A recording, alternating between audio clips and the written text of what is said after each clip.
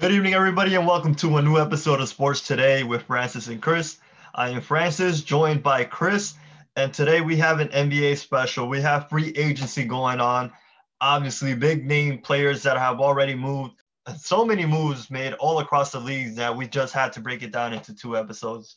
And of course, to join me is Chris, so he'll get us started. Chris, how are we doing today? Doing very well. While we're on this topic of free agency, I have to say I'm very happy with what my New York Knicks have done so far. And on top of that, with the draft class, I think the future is really looking bright for my boys. Yeah, and I share the same sentiment about my two teams because honestly, bias aside, my two teams in the East were the two biggest teams in this free agency, and they just showing that they're going for it. The Chicago Bulls go from a nothing to a very much somebody in the playoff contention at least.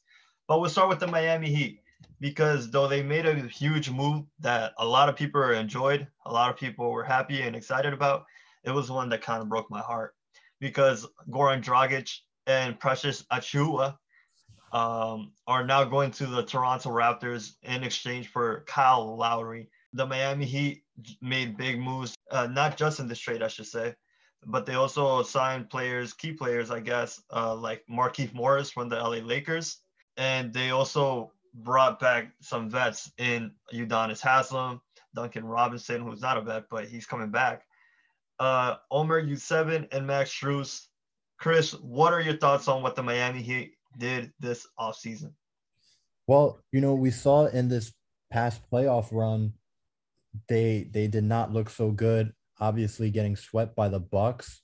And I think they look at that and that had a part in their decisions here in free agency because you can see they are all in making that trade for Kyle Lowry and getting rid of Dragic, who I know everyone in Miami loved him, even if he had his injury issues. He really was a big part of that team. I know you're sad to see him go, but this just goes to show how Miami is really going for it. And then, of course, re-signing Oladipo for pretty cheap. So some great business there.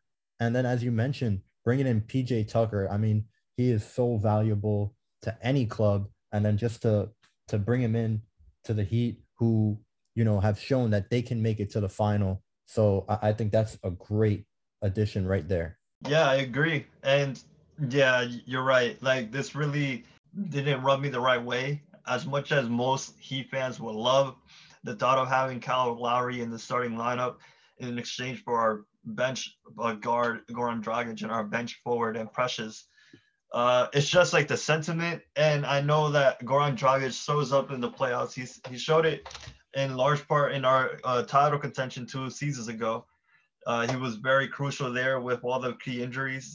Yeah, it's just some leadership that we're missing. But Lowry with Jimmy Butler, I'm pretty sure they have a close connection dating back to their Olympic days with DeRozan as well. All the videos and interviews that they did together, just joking around. So that at least helps for chemistry. The only worry I have with this Miami Heat team is that they're really small in that starting lineup, like very small, especially if Oladipo starts, which I don't think he will. But if he does, it'll be Jimmy Butler, Lowry, and Oladipo, probably PJ Tucker, and Bam Adebayo. So I think it's important those signings that they did on the bench with Omer U7, who knows how much minutes he's gonna get, but he's a big size to have there, and Markieff Morris, a good backup forward. And then it's just up to them to see how well they perform as a team and if they can get that chemistry gelling before the new season begins. And from one team to another, we go to the Chicago Bulls, who literally surprised me. I did not expect all of this, but I am very pleasantly surprised to say the least. Obviously, the big pickups were in Lonzo Ball and DeMar DeRozan. The Ball deal was with the Pelicans, of course, which we sent Gary Temple, Thomas Satoransky, 2024 second round draft pick and cash consideration. And for DeMar DeRozan, we sent Al-Farouq Aminu, Thaddeus Young, future first round draft pick, and the 2022 and 2025 second round draft picks to the Spurs. Additionally, we also picked up a player in Alex Caruso, Tony Bradley, Devin Dotson, and Javonte Green. So, Chris, what grade would you give the Chicago Bulls in this free agency? Keeping in mind that we did sign Nikola Vucevic in the middle of last season. I'd have to give it an somewhere an A minus. I mean, this was, as you mentioned, a big surprise to me. I know there was talks and rumors, but rumors is one thing, but to actually pull it off is another. And this was an incredible summer for the Bulls to bring in Lonzo Ball, and they did that very quickly. By the way, it's like as soon as the clock hit 6 o'clock or whatever the time was, my phone was blowing up with the Lonzo Ball deal, and then of course they were able to get DeRozan after. So that is a very nice looking team there. You got Zach LaVine, who's just been begging for help. Zach LaVine with Lonzo Ball now, DeMar DeRozan, Vucevic. So that is an incredibly solid team. And that Vucevic deal last year was kind of strange to me because it didn't seem like the Bulls were headed in the right direction. And for them to make that trade for Vucevic was just kind of strange, the timing of it. But now, you look at this team and you just got to give credit to the Bulls front office for just going for it. And that's what they've done here. So it'll be very interesting to see where they land in the East because, it's obviously much easier to land higher in the East than the West. So we'll have to see. Yeah, and on paper, to me at least, this is a top 3 team in the East. On paper, we have to see what they do on the court, especially since all these guys are new pieces. You at least need a good season under you together for you to actually start working well as a team. And especially with the Chicago Bulls coming from a team that's not in the playoffs, who hasn't been in the playoffs for the last few seasons, to one potentially doing that this season. I'll also say those deals that we've made, they were very even deals. Like there wasn't one clear winner in those deals, in my opinion, at least. Especially the DeMar DeRozan one. I like players like Thaddeus Young, who was just a vet, who's been playing for a while, always playing a crucial piece on the bench or starting earlier in his career. And for Lonzo Ball, Thomas Satoransky was playing very well for us for the past couple of seasons as well. Garrett Temple off the bench. And Alex Caruso wasn't a deal that I was excited for at first because I feel like we overpaid a bit. I think he was overhyped slightly, especially from the LA media and all that. But as a whole, given the things, the other moves, the Kobe White that's still on the bench, the Larry Markkinen, which we don't know if we're going to re-sign or not, as a team is looking very solid on the starting lineup and on the bench. And from the Bulls, we move on to the Wizards, who obviously made headlines because of their moves for Russell Westbrook going to the Lakers. But we'll emphasize that in our next episode because today is East, and we got to talk about what the Wizards brought in that major haul, which includes Kentavious Caldwell-Pope, Kyle Kuzma, the GOAT, Montrezl Harrell, and Spencer Dinwiddie from the Brooklyn Nets, Aaron Holiday from the Pacers, and Isaiah Todd. This turned out to be a big 5-team trade, which also included the Nets and the Spurs. But we'll focus on what the Wizards brought in this haul, also signing Raul Neto to a lesser extent.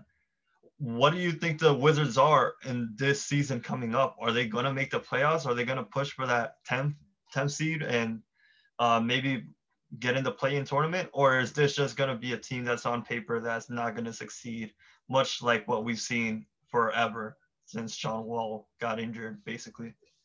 Well, last year the Wizards did go on a very impressive run and did make it to that play-in game, thanks to the incredible play of both Bradley Beal and Russell Westbrook. So, Westbrook obviously moves on, but Bradley Beal is still there for now, I must say. But as long as Bradley Beal is there, I'm always going to give the Wizards a shot in the East. And then, you add players like Kuzma, Caldwell Pope, Aaron Holiday. So they do have a nice little roster there. And I've already said this, but anything is possible in the East. So I certainly don't rule them out because, Kuzma gets his slack, but I think that he can definitely step up and be a big piece on this team. And the same thing with Caldwell Pope. He also was clutch for the Lakers at certain points.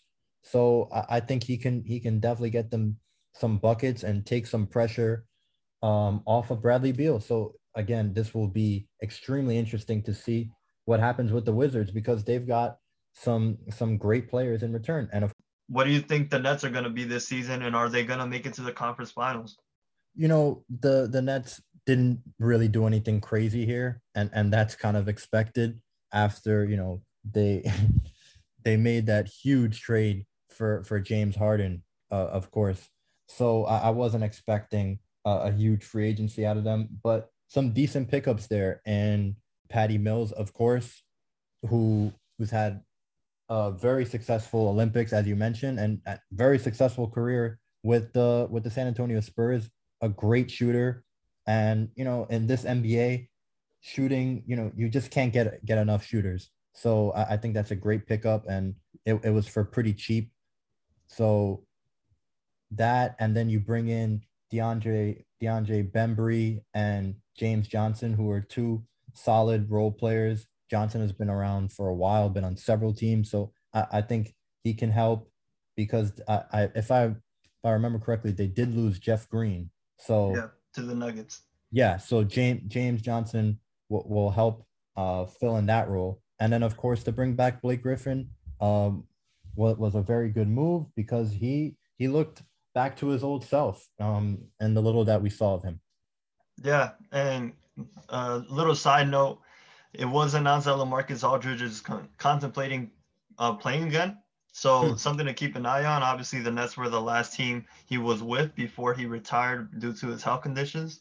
But if he comes back, that's going to be, wow, that's going to be crazy. And I don't think the Bucks can do it again. So speaking of the Bucks, we move on to them because they did some lesser moves than the bigger teams. I guess like they got their championship already. Who would have thought? Not me, of course, but they did make some additions. They made a trade with the Grizzlies for Grayson Allen in cash consideration, so that's a good bench player for you there. They bring in George Hill, who used to play for them and is playing for them again. Rodney Hood, Semi Ojeleye, and Bobby Portis, they got re-signed.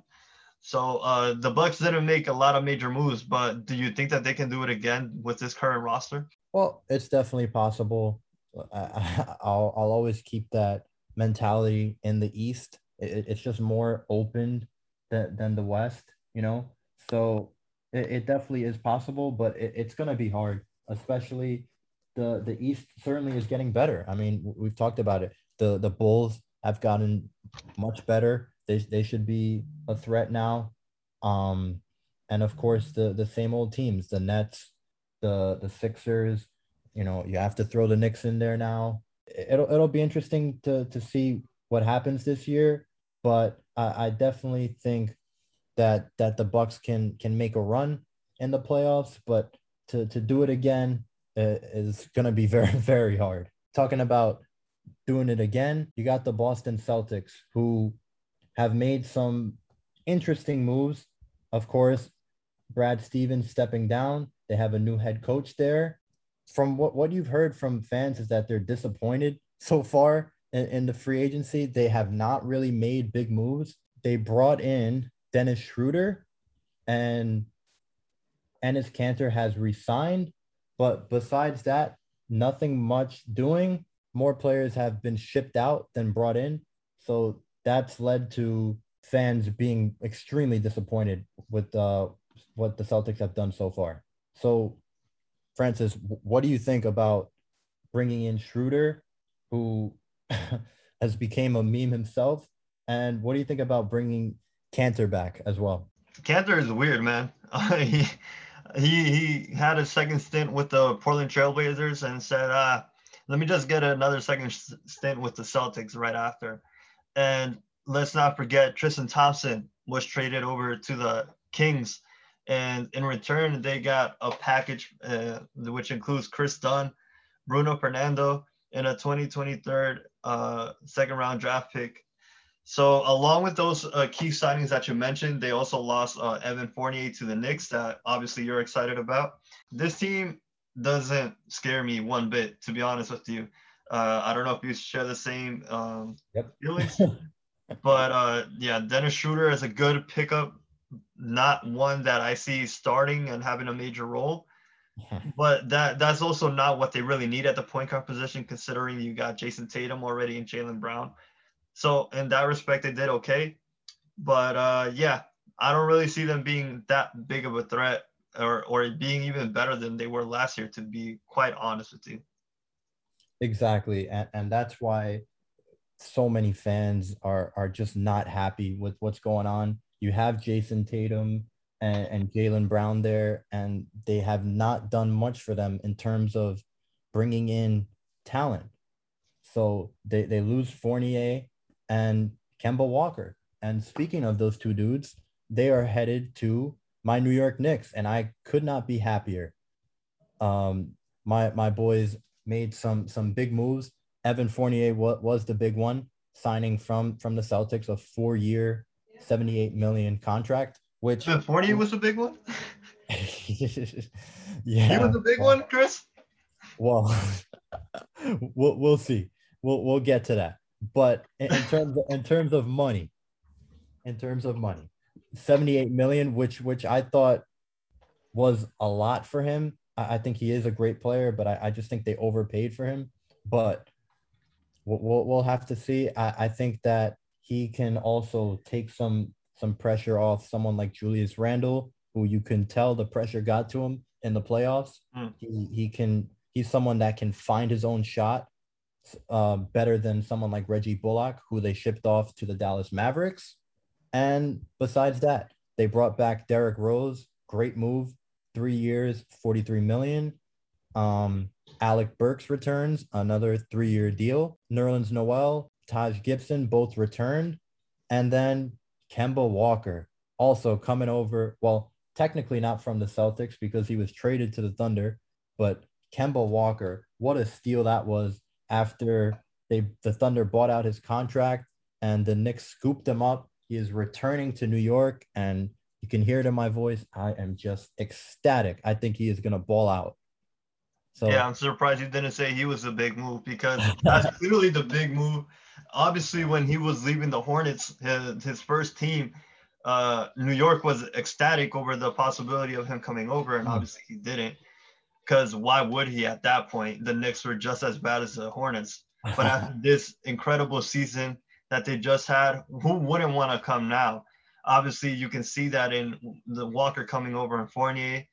Two great guards that are going to be important, because, in my opinion, what the Knicks needed and what was so clearly visible in this past playoffs were scoring guards, and they get two of them in Fournier and Kemba. I'd start both of them, but I don't know how Coach Thibodeau is going to play that out. But just imagine that prospect, having Derrick Rose and Emmanuel quickly off the bench as well. I'm sure Knicks fans are excited. I think you guys still need another big man, but Mitchell Robinson and Nerlens Noel, Taj Gibson, you have some decent size, but we'll see what the Knicks have in store. Speaking of a team with a big man, well, Joel Embiid and the Sixers, obviously it was a disappointing end to their season, but they didn't make many moves. And there may be some on the horizon. There's still talks of a Ben Simmons trade, but they brought in a big man in Andre Drummond, which instantly the memes came out because the Drummond and Embiid got into a scuffle. I believe it was 2 years ago, 3 years ago, something like that. And those two were just trash talking each other. And now they're together on the same team, smiling, dapping up. But besides that, the Sixers did not do much so far, but we'll just have to see what happens with Ben Simmons, because there's still talks of him being shipped off. And if I'm the Sixers, I try and do that as soon as possible. But what are your thoughts on what the Sixers have done, and can they make it to the finals? Very solid for me. Andre Drummond just having that half season on the Lakers is kind of surprising. I didn't expect him to leave that quickly either, because he was one of the earlier signings that the 76ers did. Hmm. They bring in Danny Green, re-sign Furkan Korkmaz, uh, Gorgeous Niang, and Rajon Tucker, who if you saw any of the playoffs, Korkmaz and Danny Green are going to be very important lights out shooters, hopefully, because Danny Green hasn't showed that as of late. But I think the 76ers did do a solid job, solid. But yeah, it's just still out in the open. It'll be really weird if Ben Simmons does come back, considering all the trade speculations. And who knows, man? Who knows if the Lakers don't bring out a move for him? But the Russell Westbrook is there now, but they are notoriously old as a team. So we'll see. But the 76ers did do a solid job, I think, in strengthening role players.